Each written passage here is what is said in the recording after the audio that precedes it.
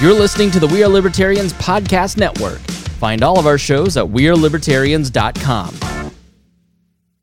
Mom deserves the best, and there's no better place to shop for Mother's Day than Whole Foods Market. They're your destination for unbeatable savings, from premium gifts to show-stopping flowers and irresistible desserts. Start by saving 33% with Prime on all body care and candles. Then get a 15-stem bunch of tulips for just $9.99 each with Prime. Round out Mom's menu with festive rosé, irresistible berry chantilly cake, and more special treats. Come celebrate Mother's Day at Whole Foods Market. This episode is brought to you by La Quinta by Wyndham. Your work can take you all over the place, like Texas. You've never been, but it's going to be great because you're staying at La Quinta by Wyndham. Their free Bright Side breakfast will give you energy for the day ahead. And after, you can unwind using their free high-speed Wi-Fi. Tonight, La Quinta. Tomorrow, you shine. Book your stay today at lq.com. Episode 120, The Paradox.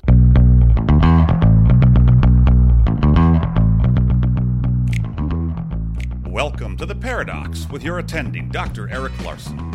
He is a practicing anesthesiologist and clinical assistant professor at Michigan State University College of Human Medicine. Listen in as he takes you behind the scenes of what practicing medicine in today's ever-changing world is like with another doctor. The Paradox is a fun and accidentally informative show for physicians, patients, or anyone who has ever found themselves in a waiting room.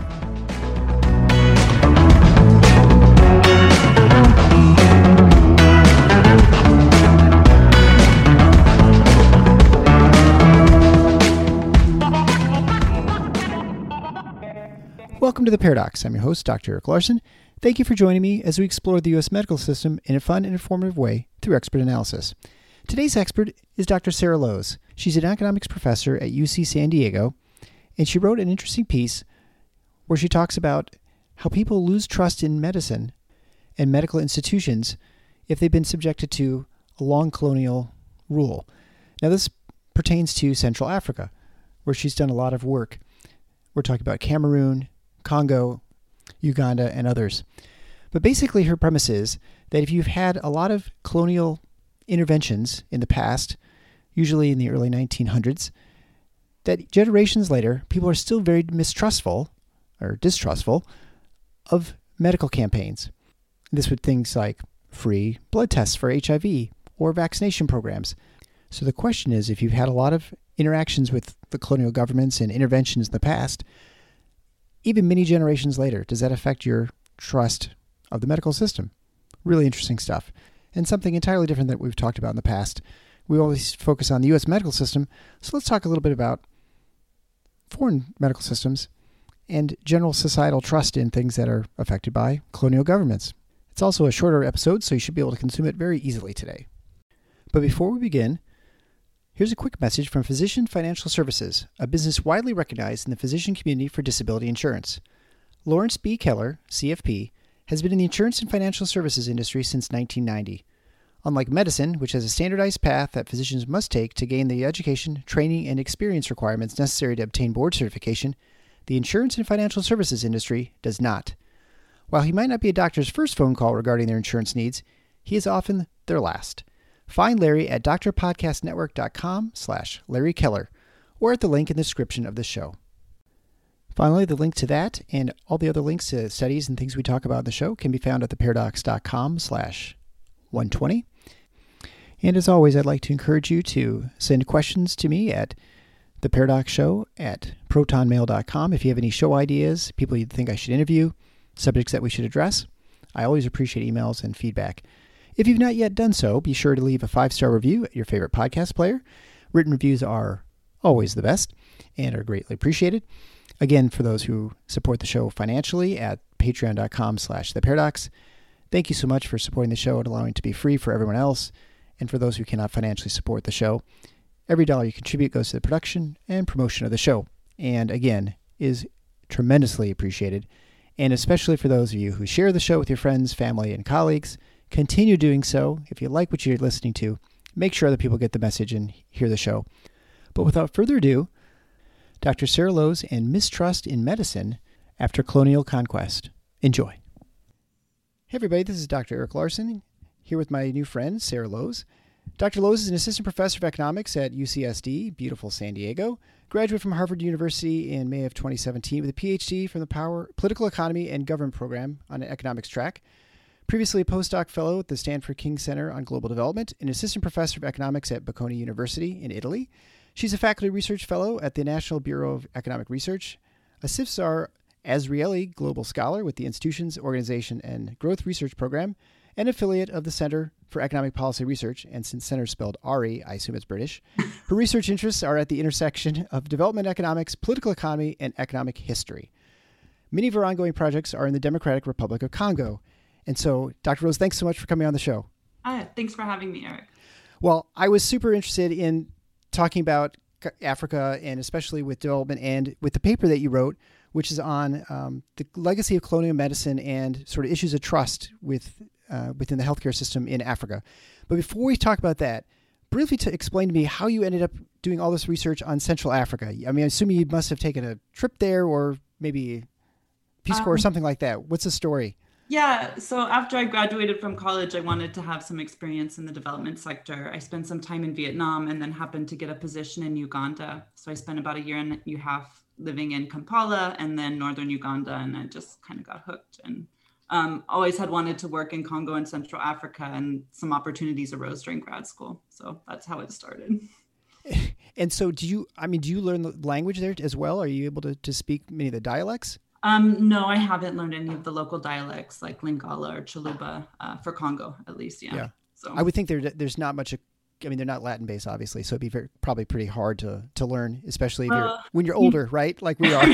Like many things, it's harder when you're older.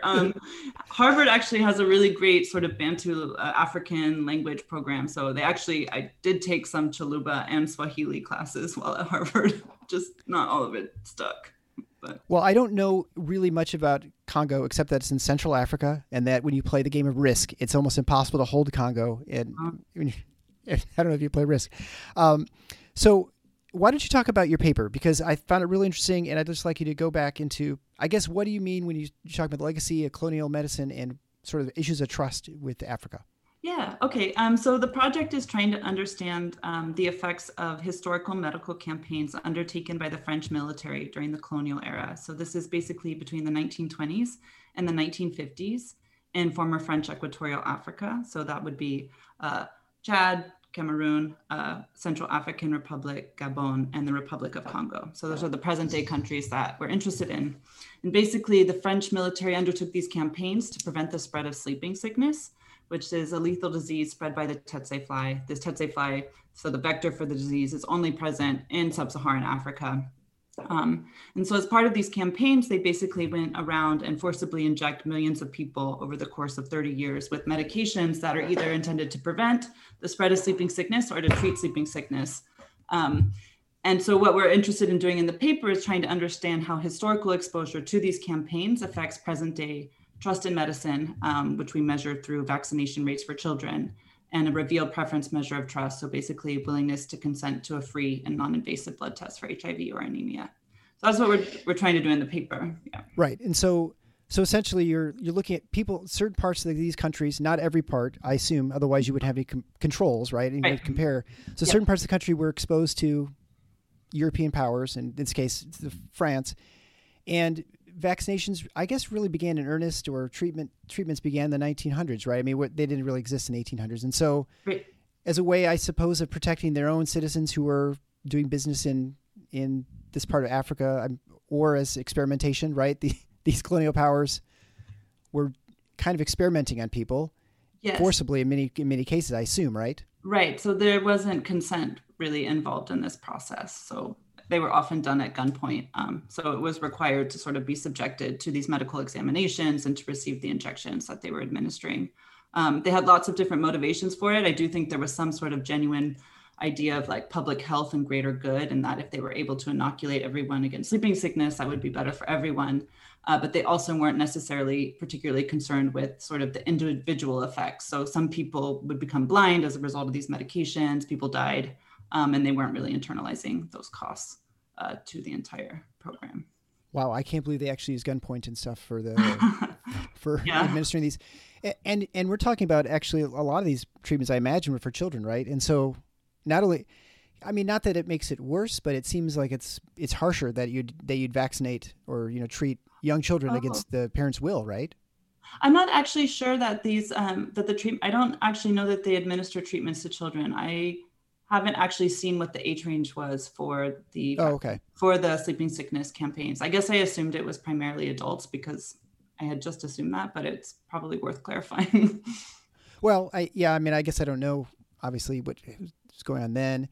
And so, like, right now, the World Health Organization, all kinds of international agencies are always trying to promote health and to try and help people, like, people with HIV, and to identify people who have these diseases, malaria, polio, all these things. And so there are vaccinations and campaigns that you have. And so my understanding is that you basically said, well, what's the likelihood of someone's going to allow their children or themselves to have a vaccine? And is that reflected on previous experiences within the local community, right? Yeah, that's basically it. So basically trying to link that, your community or your sort of region has been exposed to these medical campaigns. How does that, even though you directly weren't affected, because this is basically several generations later, right, can we detect some sort of different systematic behavior in these sort of people in these areas? So in short, we find that they're less likely to have their children vaccinated, and they're less likely to consent to these free blood tests. And so as economists, we sort of would consider that puzzling because we consider vaccinations to be effective. We consider, the information in these blood tests to be useful and also free, and sort of the person's right there giving it to you. And so trying to understand why that might be the case. And so linking that to sort of trust and willingness to engage in the health sector. Did you find that when it comes to these issues of trust, that it extended beyond vaccinations, or is that just the one that's easiest to sort of measure? Yeah, this is a really good question. So basically, we also match our data to other survey data. And so there's data from the World Value Survey Afrobarometer. They collect questions on trust in a wide variety of other people and institutions. And so we actually find that our effect that we observe is very specific to trust in medicine. So we don't find similar effects for, say, local leaders or for, your neighbor, or sort of a whole bunch of different other trust outcomes. How big a difference is this? Is this significant? Like twice as many people are more likely to get vaccinated if they haven't had a local history of gunpoint treatment? Yeah. So if you were I guess one way to think about it is like if you were to move from no exposure to full exposure, it's equivalent to having maybe 1 or 2 fewer vaccines of the 9 possible vaccines that children can have under 5 that they record in our data. So it's like substantive, particularly given that, people only have 5 to 6 of these 9 vaccines to begin with. Right. So we're talking like 20% difference. I mean, roughly something like that. Yeah, exactly. And that's pretty big. How large an area are we talking about? Is it just sort of like there was a campaign in 1925 in this certain city and it wasn't in this other city? Is that how you sort of figured this out? So we're covering these 5 different countries, and within the countries, there's quite a lot of variation in exposure. So sort of our measure of exposure is the share of years over this 30-year period that you're visited. So some places are visited 25 plus times. Other places aren't visited at all. So there's quite a lot of variation in this extent, and sort of our unit of observation is going to be like a region or a district. Well, and this is the problem I think we have anywhere we're talking about someplace foreign. You sort of equate the entire country as being one sort of monolithic thing, one place, right? It's sort of like I can talk about Nevada and all I think about is desert, right? Or I might think of Mongolia and I just think of just one thing, or China. And when it's actually incredibly diverse, I'm sure, it's a gigantic countries. There are places that are remote, there are places that are urban, rural. I mean, I'm sure all these things really, on a river, not on a river, all these things probably completely mattered as far as what the penetration would be of any sort of treatment or campaign.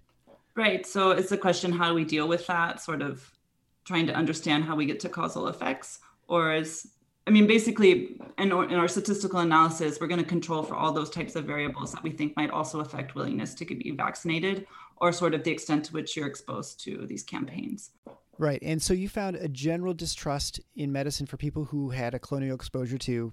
We're assuming that every time they had more exposure to treatment, that it was sort of this by force or on some level, right?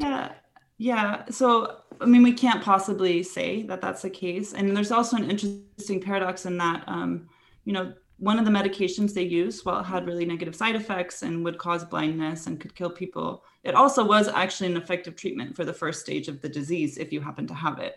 So there were some like clear benefits to people who happened to be in the first stage of the disease and were identified appropriately as having the first stage of the disease. Yeah, but in terms of like whether or not we can say of, that 15 visits that a particular region received, how many of them were positive in the sense that the community engaged with them. The anecdotal evidence suggests that that's not the case, that, it was really an unpleasant experience. In fact, there's this song from an ethnic group in central Cameroon that's basically talking about how miserable it is when the sleeping sickness campaigns come and how they, force them to take these painful injections and then make them do forced labor and how it's kind of terrible. Is there an easy way to quantify it? Like, for instance, they have a campaign, they come through a city one time versus a place where they came through every 5 years for 30 years. Were you able to sort of parse out that there may be a greater effect from, one versus the other? Well, yeah, so that's going to be the case. Sort of the greater your exposure, the greater the effect size is going to be. Yeah, exactly. Okay. And so then you wrote another paper which is about, you could academic, right? So traditional medicine and how its effects on modern medicine, I guess. And we'll say modern medicine is just vaccinations and sort of we consider Western medicine, I guess, or whatever. And I guess briefly explain what traditional medicine would be to someone from the United States, right? Looking at Congo or Cameroon, and then how you think that actually affects the attitude towards Western medicine and how it may influence its acceptance. Okay. Yeah. So when we're sort of exploring the effect, or sort of when people use traditional medicine, what we have in mind here are going to be sort of traditional practitioners that are usually sort of embedded in their local communities. They probably don't have formal medical training or any sort of formal licensing. They may have learned their skills from other sort of elders within the communities. Sometimes it's passed down within families, sort of this particular position and the knowledge that people accumulate. And sort of interestingly, for sort of large parts of really rural and poor Africa, sort of this is the first line of healthcare access, actually, sure, even though it's not part of formally integrated into the national health systems.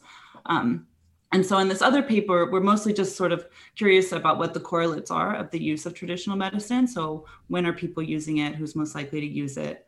And the reason we sort of started thinking about this was as a result of our paper, the first paper, where we find that people sort of mistrust modern medicine. Then the next question is obviously, so what do you do to rebuild trust?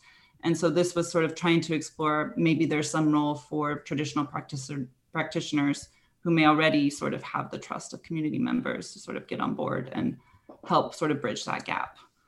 So was your thought that you have to get the traditional healers, who I'm assuming they just use local plants and herbs and things like to treat maladies, to say, okay, you're gone beyond my knowledge or whatever, and now we're going to I'd recommend you go to the hospital or something like that. Is that sort of the way? Yeah, it's kind of the model that happens. So I've done a lot of focus groups with these traditional practitioners. And my sense is they have actually a pretty well-developed niche of what kind of things they can treat. But if if a kid comes to them who clearly has malaria and they know that the health center is over there, they can send the kid to get Quartum, then they're going to do that. So they seem to have a sense often of what sort of is within sort of the realm of their treatable things, or also when they know that the medical care would be prohibitively expensive. So if someone were to break a leg or something, they may not be able to afford sort of the care they would need in sort of a facility that we'd be more familiar with. And so they might also get treatment from the traditional practitioner. What is the government's role? I mean, I imagine it might be different for different countries, but what is the government's interplay between modern medicine, traditional medicine, and trying to restore trust in areas that they have people who are less likely to get treatments that they think would be help population-wide? So yeah, that's an interesting question. And the sort of the research I've done on traditional medicine, at least in terms of focus groups and stuff, has primarily been in the Democratic Republic of Congo. Though the paper that you were referring to is on former French Equatorial African countries. And I'm actually not sure what the current policies are about sort of how you interface with traditional practitioners. But it just sort of seems like, you have this group of people who at least have some interest in, medicine and service elements and also are integrated into their community. So it seems like some entryway that could plausibly be effective. Sure. Do the countries, though, have trouble with vaccination? I mean, I assume a lot of these vaccination efforts are led by the countries themselves, not necessarily NGOs, although I'm sure they play a part of it as well. But yeah, what are they doing to try and overcome the obstacles of people being distrustful, and are they effective, or which ones work? So I'm also not familiar with the current sort of format of vaccination campaigns. Okay. I mean, we started. The part of our interest initially in the project came from sort of reading news articles where, people were mistrustful of vaccination campaigns. They had to be canceled, or sort of with the Ebola outbreak in West Africa in 2014, basically people being scared of sort of international health workers to the point of rejecting them from their community. So sort of this type of anecdotal evidence was what got us interested in trying to understand this. Yeah, it's interesting because, I talk to lots of physicians who go and do medical mission work, and whether sometimes Africa, all over the world, basically, except the United States. Well, they could probably find places here too. So. Right. Well, they could, but they're not allowed to, which is kind of the funny thing, right? Because of licensing reasons, you can't actually do mission work oftentimes. I know there are lots of things that people do for relief efforts in Africa. Let's just focus on Africa because you're familiar with it. But where they found that actually oftentimes by performing some service or providing some product or, food or whatever it might be, that it turns out that actually it hurts the infrastructure and hurts entrepreneurs who are on the ground trying to provide that service to their community. And that sometimes, best of intentions, whatever, they actually are detrimental. And so I imagine that happens in medicine as well. I don't know if you're familiar with that sort of aspect too, or sort of anecdotally when you've been around in Africa. The way I think about it is you might have this crowding out effect, sort of you have sort of private provision or NGO provision of goods that otherwise might be publicly provided. And then the question is sort of how does that affect government provision of these various services? It's a good question.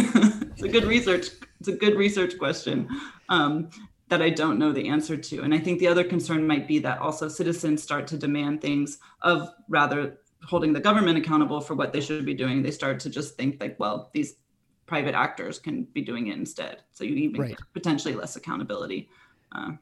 I've always been asked to go on mission work, and I have a number of partners who do anesthesia in other countries, and I never know how I feel about it. I mean, there's absolutely the urge to help people, and aside from not wanting to be way, it's just inconvenient with the family and stuff to try and actually do those sorts of things. But I'm always torn because I feel like, if you provide something for free, if there's someone who's actually charging or who's made it their profession, now like you said, that you're crowding them out and you're not making it available.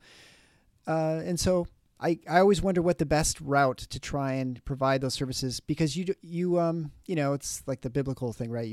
It's better to teach someone how to fish than to give them a fish, right? And so there's some balance there, right, of providing the service, but also helping, I suppose, locally people to figure out how to do things. At least for the case of, basic healthcare, my feeling is that people are suffering quite a lot in many of these countries. They have access to very few sort of health resources, and that any sort of help that, a qualified medical professional could provide would probably be deeply valued. That's my personal perspective, is that, a lot of what people suffer from are super treatable things. Yeah. And they just don't have access to what they would need to have them treated. So. Right. I mean, I recall, after the hurricane hit Haiti badly, there are a lot of people here who went down to Haiti to provide orthopedic trauma care and things like that, which there just weren't enough people to do that sort of thing in Haiti, nor do they have the infrastructure. And anyway, one other thing that I notice people talk about is when they go on these missions that you oftentimes have to be embedded for quite a while. So you go every year for 10, 15 years, and then people sort of start trusting you. So the mistrust in modern medicine, or people showing up, there must be a decent legacy of people having mistrust or been mistreated by people just coming in and saying, oh, I'm going to come and do surgeries for you. And it turns out they are just like practicing, or they've never done it before, or they're so bad they can't get a job where they're from, whatever country, and so they go to Sure. Africa because now I can operate. Yeah. Oh God, that's terrible. Yeah. So, I mean, I agree with you. Sort of the longer you're working in a place, the more certain, like the more easily you're going to sort of build trust with people and have better relationships. And particularly for things like medical care, I'd imagine that's like very important. What are your future research products when it comes to medicine? Well, I mean, we're in the midst of a pandemic. I recognize it's difficult to do any sort of research. It is difficult in Africa, but I'm sure you're itching to get back on a plane and get over there. Yeah. So what's your plan for research further in the Central Africa? Right now I have a couple of ongoing projects in the Democratic Republic of Congo. So hopefully this summer I'll be able to, be fully vaccinated and maybe get to go to Congo, though it's pretty unclear at the moment sort of what sort of restrictions I guess there will be. So my ongoing work is actually looking at sort of traditional supernatural beliefs. So basically belief in witchcraft and how belief in witchcraft affects pro-social behavior. So that's obviously not related to medicine. But I'm also hoping to work on a project on trying to understand sort of what the role of traditional practitioners can be in improving provision of health services. But that's sort of a longer term sort of project that isn't going anywhere at the moment, given that I'm in San Diego. Do you actually sort of do experiments, or you just do mainly research and survey work? I mean, what's your plan, I guess, for the traditional medicine? So for the traditional medicine project, that would end up being a randomized controlled trial. But before that, it would be a lot of sort of interviews with people, survey work, trying to document some patterns on like what services people are actually providing when they go to the modern health sector, when they go to the traditional health sector, things like that, before you could get anywhere close to being able to do like an actual RCT. So, and I guess the final question, sort of getting back to the original topic about mistrust in modern medicine because of colonial influence earlier. What do you think how do you think it's passed down? Why do you think that sort of mistrust exists? When you're talking to these people, I mean, you must have some sort of feel for why they felt this way, because that led you to do research on it. I mean, imagine there's some sort of thing about it that sparked your curiosity. What was your feel for that? Yeah, so I mean, from a sort of more academic perspective, people can sort of learn mistrusting behaviors from their parents without even knowing sort of what the original sort of impetus, or from their community without even knowing what the original impetus for that mistrust is. And so while there is anecdotal evidence that people can sort of point back to these campaigns and the experiences that happened during these campaigns, and if you were to talk to an average person, I don't think that would be part of the narrative that they're telling. But they still may have sort of learned particular sort of like, oh, you shouldn't go do this, or like be wary when like people ask to like jab you with vaccination or whatever. And so I actually think it can be pretty subtle. It's just like learned behaviors from your family or community that sort of keep you from engaging in the health sector. Does it sort of be part of a religion, or just part of like the culture? I mean, the sort of mistrust, because I feel like you hear that oftentimes with, like, I want to say Somalis who've immigrated into the Minneapolis-St. Paul area. I did a lot of Somalians there. And so part of their religion, or at least within the religious community, is this distrust of vaccinations, for instance. Mm-hmm. Is that sort of, do you think it just becomes like a cultural thing, or is it so religious? I'm not necessarily a religious thing, but sort of, I would think of trust as sort of an aspect of culture that it's like learned, it affects your behavior. It helps you determine sort of what things you should be doing. Like, do you interact with strangers? Yes or no? Do you take the medication? Yes or no? So yeah, I think it's exactly what it is. It's a part of your culture, basically. Yeah. Okay. Well, Dr. Lewis, thanks so much for being on the show. Where is a good place for people to get a hold of you or find out more about what you're working on or writing, and et cetera? Okay. Yeah, I have a website. It's saralowe's.com. It's pretty easy to find, I think. There's also a singer called Sara Lowe's, but that's not me. So if you see someone singing, that's definitely not me. Definitely not you. And it's Sara without an H, right? That's no H, an important distinction. Yes. Yeah, right. And I saw you're on Twitter and LinkedIn and all the usual social media places. These days, yep. Well, thanks again for being on the show. I really appreciate the conversation. Thanks so much, Eric. It was really fun. Thanks again to my guest, Dr. Sara Lowe's. And before we end, don't forget to reach out to Larry Keller of Physician Financial Services for your disability insurance needs. He's been around for a while in many physician communities, helping them with the coverage they need. Find Larry at drpodcastnetwork.com/Larry Keller. Thanks for listening to The Paradox. If you like what the doc is doing, please subscribe and leave a review on iTunes or Stitcher. And share the show with your friends. Become a supporting listener to get access to special bonuses at patreon.com/theparadox. Show notes can be found at theparadox.com.